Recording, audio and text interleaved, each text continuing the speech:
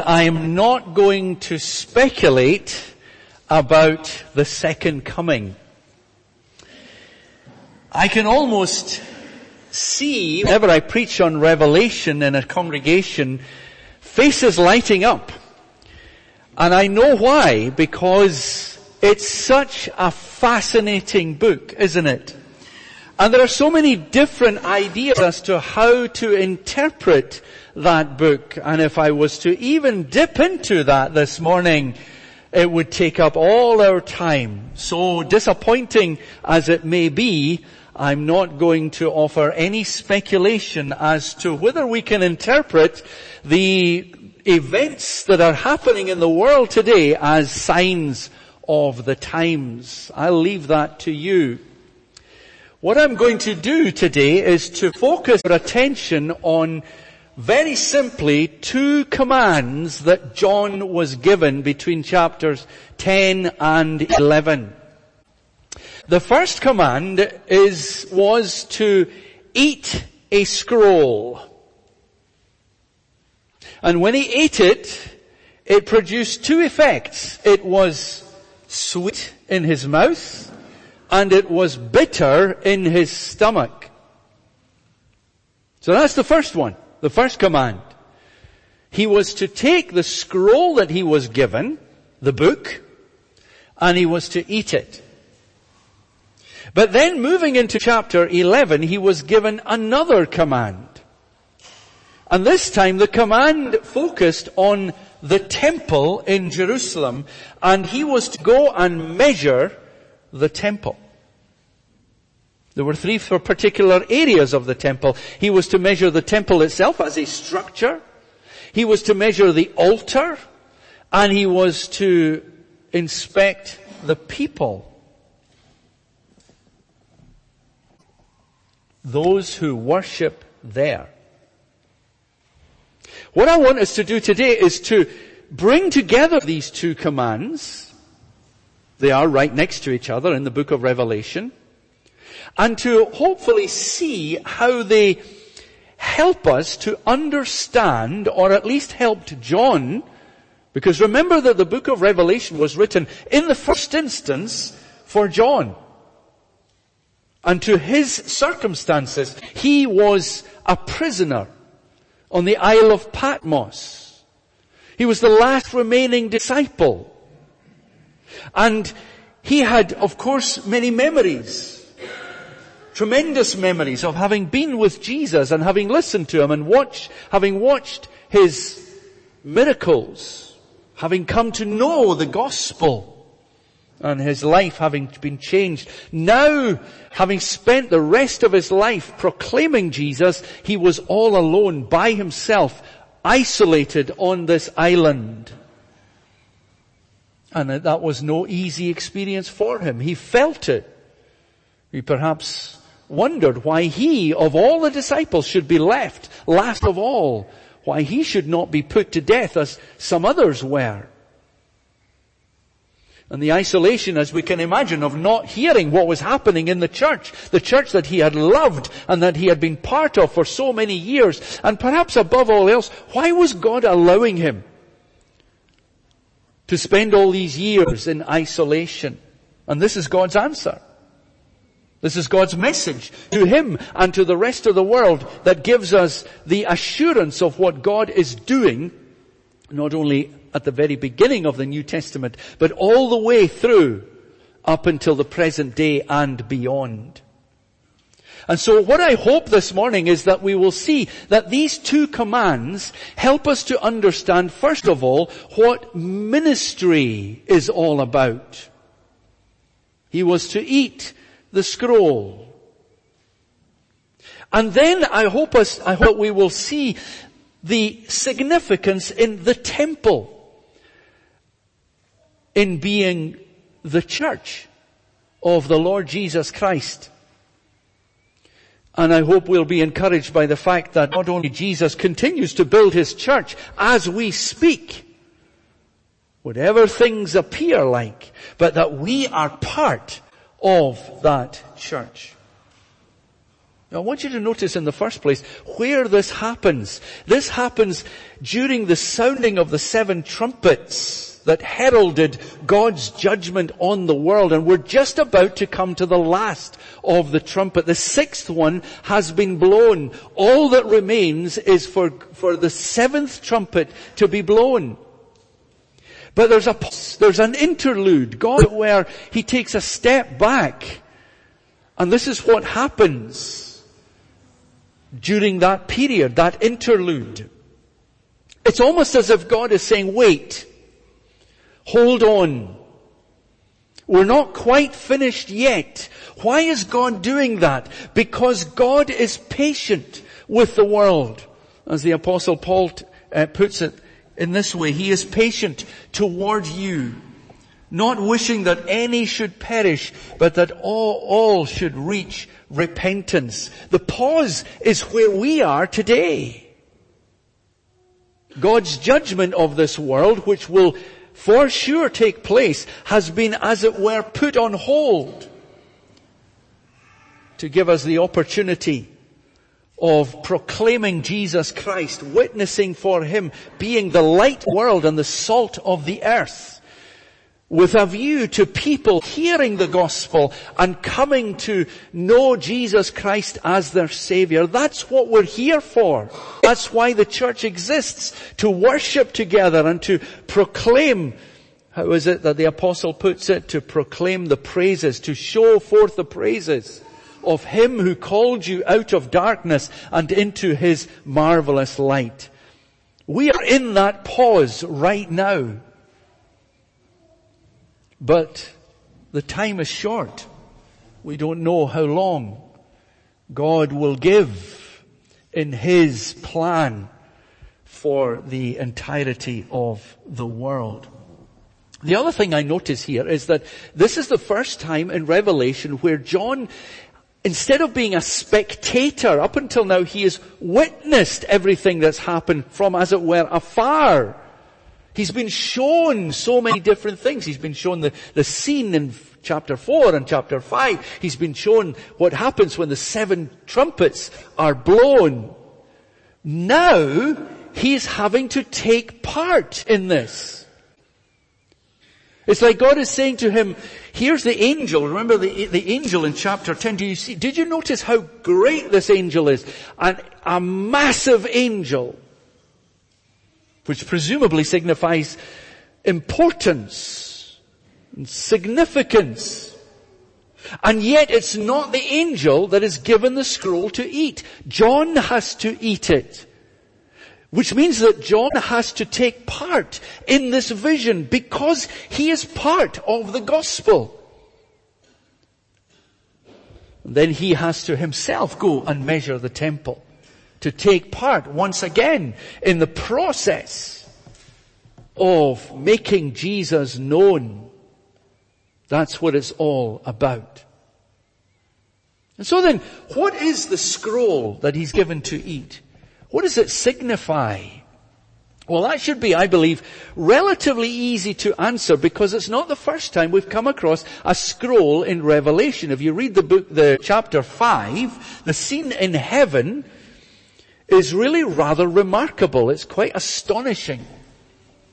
You have the scroll which no one is found worthy to open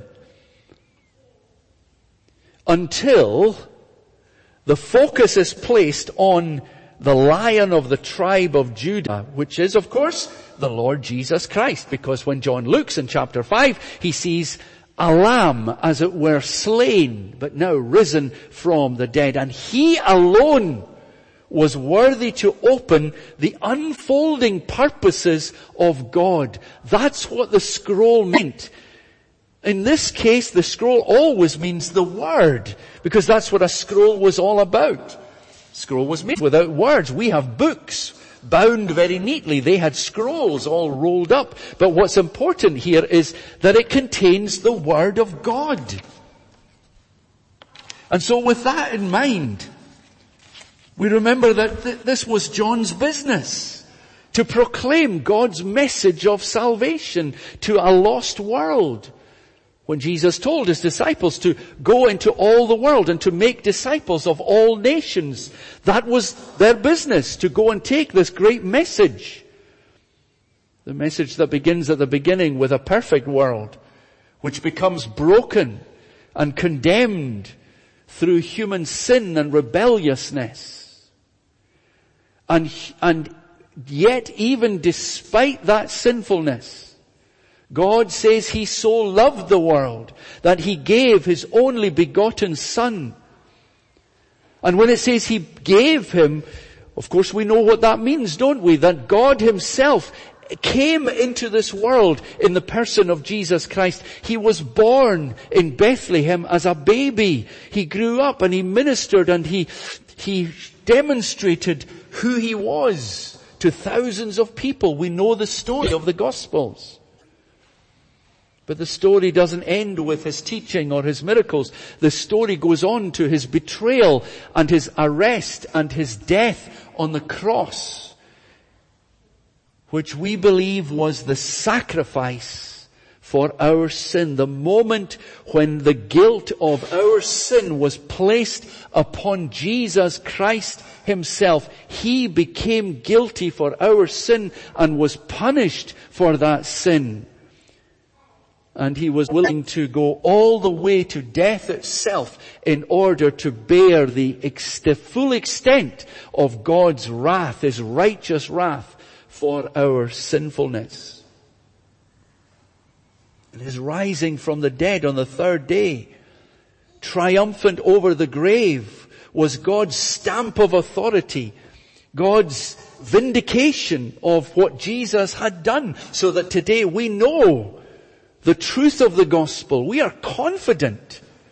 We speak in certain terms of the gospel because we know that Jesus has risen from the dead on the third day, that he has returned to heaven, that he sits at the Father's right hand, and that he rules and reigns and makes intercession for us. We know that there is forgiveness of sin in Jesus Christ. We know that there is new life, and we can go out into a lost and a dark world and to tell them that God has sent his Son into this world to redeem us, to bring us back to himself, to where we belong as human beings, to reconcile us to himself and to create new life within us. Perhaps there's someone here this morning who isn't a Christian yet. I hope that I can only hope and pray that even by listening to this and coming to hear the Bible being preached here in this church, that you will come to a living knowledge of Jesus Christ as your Savior and as your Lord. Well, that's the scroll. That's the good news. The good news of the Lord Jesus Christ. That was John's business, and it is our business today. But did you notice what happened when he was given the scroll and when he ate it? Two things happened. First of all, it was sweet to his taste in his mouth. And then secondly, it became bitter in his stomach. So there were two experiences. One was a very pleasant one, and the other one was a deeply unpleasant, painful, miserable experience. What is that about? Well, anyone in ministry knows what that is about. John knew what it was about. He could remember back to the sweetness of meeting Jesus and watching him being utterly astonished at what he saw. He could remember back to those times at the Lake of Galilee when he would sit open-mouthed, amazed at this man's teaching. It wasn't just interesting. It wasn't just fascinating. Every time he heard Jesus speaking, he would be drawn closer and closer into an ever closer, ever more precious relationship with Jesus. His life was changing before his very eyes, and it wasn't him that was doing it. It was God that was doing it. That's how he works in the gospel. And it was absolutely wonderful. He knew for the first time ever the joy of the Lord. He knew that his sin was forgiven. His own people, his own religion, they wanted to do as much as they possibly could to try and win points with God, and they knew that they could never get there. But when a person came to faith in Jesus Christ, like Saul of Tarsus, they realized that there was nothing we can do to win points with God. But they realized that God had sent his Son in order to pay the price of our sin on the cross, which means that our sin is forgiven, that we're washed, that we're cleansed. There is no joy in all the world. You'll never find the kind of joy that God can give you through the forgiveness of sin. That's why Paul said, therefore, being justified by faith, we have peace with God. I wonder how many people there are in the world, in London today, who would long for peace with God. They don't even know what they long for. They just know that they're longing for something. There's a deep sense of emptiness. And of course there is, because we were made for God. And we will never find our rest until we find that rest in God through the gospel. And when a person, as most of you can testify, you know what it is like to find Christ, to be found by Christ, and to know the life-changing power of the gospel. You know the joy of the Lord. There was no joy like it as far as John was concerned, as he sat and as he drank in everything he could, and as he made the most of every opportunity while Jesus was with them.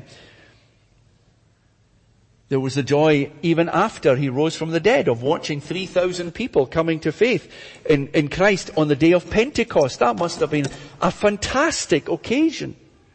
He knew also the joy of going on, and sure enough, as he presented Jesus, some would disbelieve, but others would believe and come to faith in Jesus. He watched churches that were growing.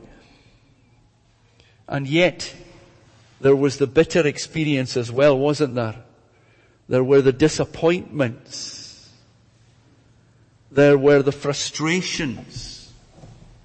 And they are many stomach-turning, miserable disappointments being involved in ministry. I've been involved in ministry for the last 20 years. Let me just give you my own experience in case you think that Andy's been sharing any of his ministry experiences with me. Let me just give you some of the ways in which ministry can be so painful. You never have enough time to do everything that you know you need to do. And it is so frustrating when you know that you want to be doing so much more for the Lord, and yet you can't because time is not on your side, and there never is enough support, and there never is enough strength, and there never are enough hours in the day. There's a disappointment in watching people coming to faith in Jesus and then watching them drifting again. There's the disappointment in the doubts that come in. Remember, those who are involved in ministry, we are only human. We're sinful human beings, and we wrestle with temptation, sometimes unsuccessfully. There's the doubts that creep in every so often. There's conflict resolution because a church or a congregation, at least in my experience, is composed of sinful human beings, not all of whom get on always with one another. And very often the minister is in the middle, trying to resolve as best he can with as much love and diplomacy as he possibly can. Then there is a disappointment when we have to speak the truth in love. That's never easy. But you know, I would never be anywhere else I would never swap ministry for any other life, because it's something to which we have been called by the Lord. And the joy of ministry outweighs the difficulties and the frustrations. Now, the reason I'm saying that is just to sort of give you a little taste of what ministry is like, so that you will be prayerful for Andy and for those who help him in ministry in this congregation. I don't know the specifics of what he goes through. I'm sharing some of my own experiences, and I don't think that I'm alone. I talk to other people. It's a bittersweet calling. And you know what? We're all called to minister. Ministry is not just for those who are ordained. Ministry is the kind of conversation that you have with your neighbor, your friend, your fellow Christian, in which you're trying to encourage that person, in which you're playing your part in nourishing the body of Christ. It's bittersweet, isn't it? There are the joys and there are the sorrows. There are the highs and there are the lows. The scroll is sweet and it is bitter. Let's be prayerful, particularly for your leaders, but also for one another. So that's the first command that John was given. The second command is in chapter 11 and verse 1. And this time the focus is on the temple. He's given a measuring rod. A measuring tape, if you want to call it. I know they've got digital measuring devices nowadays, but he's given us a rod by which he was to measure the size of the temple. The temple was situated in Jerusalem. If you know your Old Testament, you'll know that it was built by Solomon way back 1,000 years BC. And you'll know that it was the most magnificent temple. It was the most magnificent building. Actually, if I'm right, and this is just an aside, is for your interest. If I'm right, if you calculate the amount of gold that was used in the temple, you go back to Kings and put together all the gold that Solomon used in the temple, and if you compare it with the price of gold, it's actually the single most expensive building that anyone has ever built and will ever build, ever. It was absolutely magnificent. And all of the features were put in place. There was a whole load of regulations that there had to be in order for it to be built properly. And when it was finished, Solomon prayed.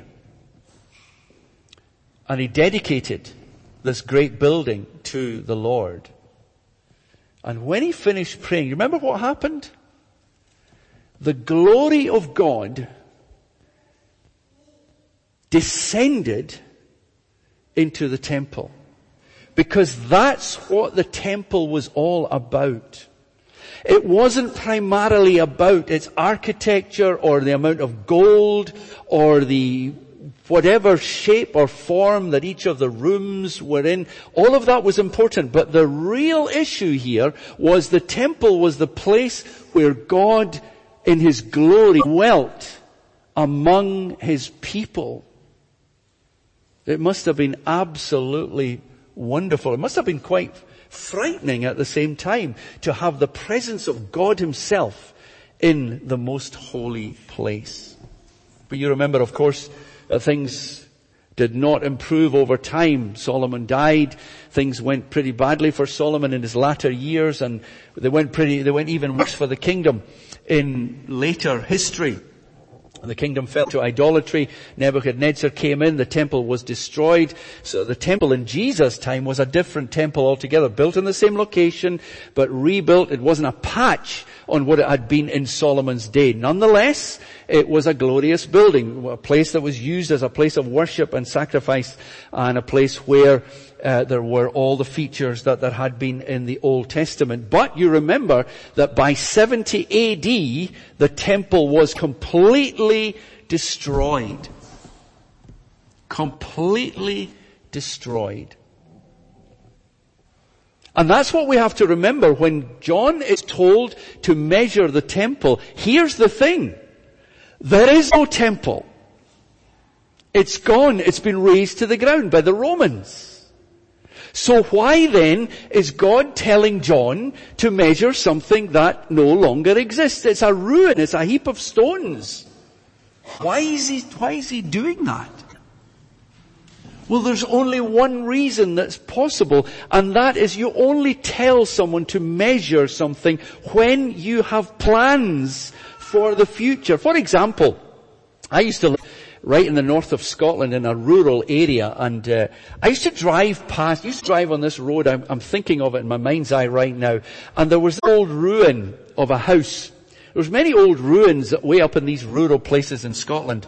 And every time I pass these ruins, I think, why does somebody not rebuild these? I just hate it. It's just this thing of seeing a house that was uninhabited and that was left to rot and to fall, just to crumble away. Anyway, this one particular house in particular that was located in a beautiful location, and yet there was nobody in it, and it was just a ruin. It was just 4 walls. Now, here's my point. If I drove past that one day and I saw a tradesman's van outside that house, and there were tradesmen with measuring sticks or measuring tapes, measuring that house, I'd be rejoicing. I'd be saying, yes. Why? Because it shows that someone has a plan for the future. And that's what God is saying to John. He's saying, go and take your measuring rod and measure the temple. I know it's been destroyed. I know that it's in ruins. And yet I have a future. And the reason he's saying that is because the story of the temple has not finished. There is a future. It is not that the temple is going to be rebuilt. I'm sorry if you disagree with me on that. Feel free to disagree with me. But it is not that the temple is going to be rebuilt. And if what you're looking for is a future rebuilding actually, physically of the temple, I think you've missed the point here. The point here was that the temple in the Old Testament was now giving way to a new temple. This time not made with hands. This time it is the place where God dwells, where the glory of God is located. Do you know what that is? It's in the church of the Lord Jesus Christ. The temple in the Old Testament looked forward to God dwelling among His people. That's what the temple in the Old Testament stood for. The people of God and God dwelling among them. What happened when Jesus came into the world? God among us. Emmanuel, God with us, His people, His believing, worshipping, obedient, faith, community of people. And God's plan for this temple, this is God's way of saying to John, I know it's in ruins, but I am not finished with my church. Quite the reverse. Jesus said, on this rock I will build my church, and the gates of hell will not prevail against it.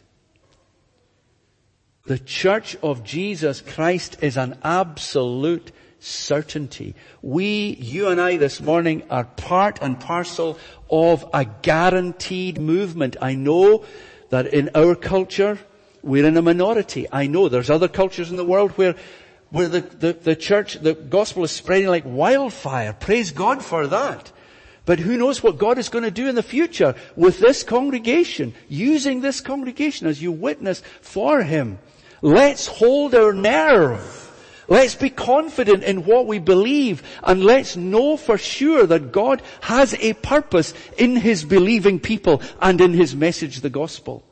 And that includes all of us, every single one of us, playing our part, using our gifts, supporting the cause of Christ. There is no greater cause in all the world to support than the cause of the gospel. And who knows what your little contribution will do to that cause? Who knows which people will be changed and transformed by the gospel? You look around you to this great city, I'm sure you often have. Millions of people living in Greater London. And you think, well, what are we doing? What impact could we possibly be making? That's not for you to decide. God will impact who He wants to through your witness. He will do it, for sure. So I hope today is an opportunity to be encouraged, to remember again the privilege which belongs to us as God's people. That we are God's temple, indwelt by the glory of God. We are His worshipping people. We are His gathered people as one body to worship Him and to make His name known in all the world. Don't ever underestimate what we do on a Sunday morning. Many of you filled in the form, the questionnaire form, and I thank you so much for doing that. There's one question that struck out to me was, how do you prepare yourself for worship? That's actually a new question. It's one that wasn't on the old form. Some of us are so old we go back to the old days, but that wasn't on the old form, I don't think. And it's such an important question. And I'm so pleased that so many of you said, I do prepare myself. I do prepare. And preparing to worship is reminding ourselves of what it is that we're going to do when we're coming together to meet with God collectively and to hear His Word. It's completely unique. We're hearing the message of God and being reminded of what God did for us in the Lord Jesus Christ. There were three things, and I'll say this in 1 or 2 minutes. Please bear with me. There were three things that John was particularly told to measure in the temple. And I want to leave these three things with you. He was to measure the temple itself, which meant just the architecture, the detail of the temple. And it strikes me that the equivalent of that, what strikes me in that command is how important detail was to God, and how important order and structure is within the church. Not in terms of physical architecture, but in the way that we organize ourselves as a Presbyterian, Reformed, confessional church. We believe that everything we do is ordered by the Bible. So everything we do is governed, led and directed by our understanding of what the Bible says. And it's the job of the elders to make sure all that happens. Not in some way lording it over the people. Remember that in the church, the elders are the servants. The leadership are the servants.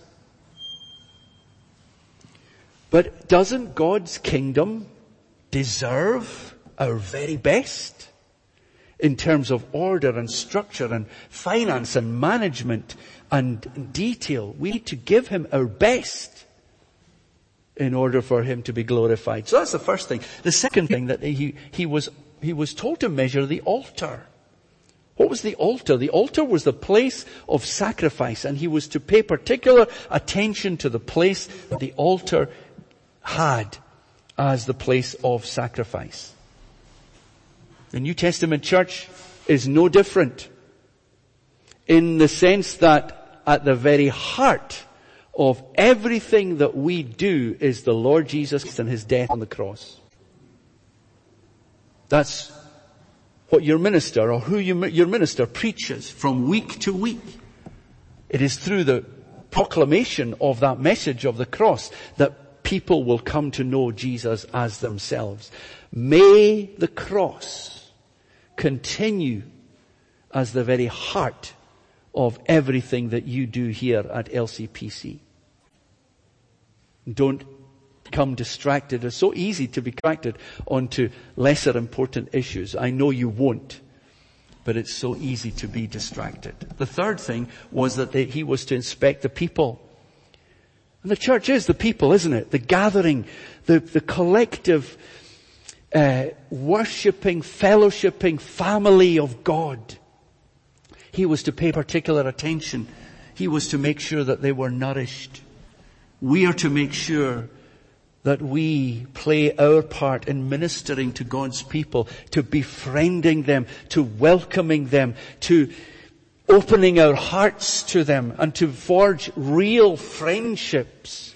It's so easy, isn't it, just to see each other on a Sunday and say, "Hi, how are you doing?" "Yes, I'm fine." And then that's it. But the church is to be more than that. It's to be deeper than that. It's to be a place where we find a spiritual home. A place where we can find rest and friendship and trust and lasting bonds. That's what the Lord Jesus is worthy of, our very best.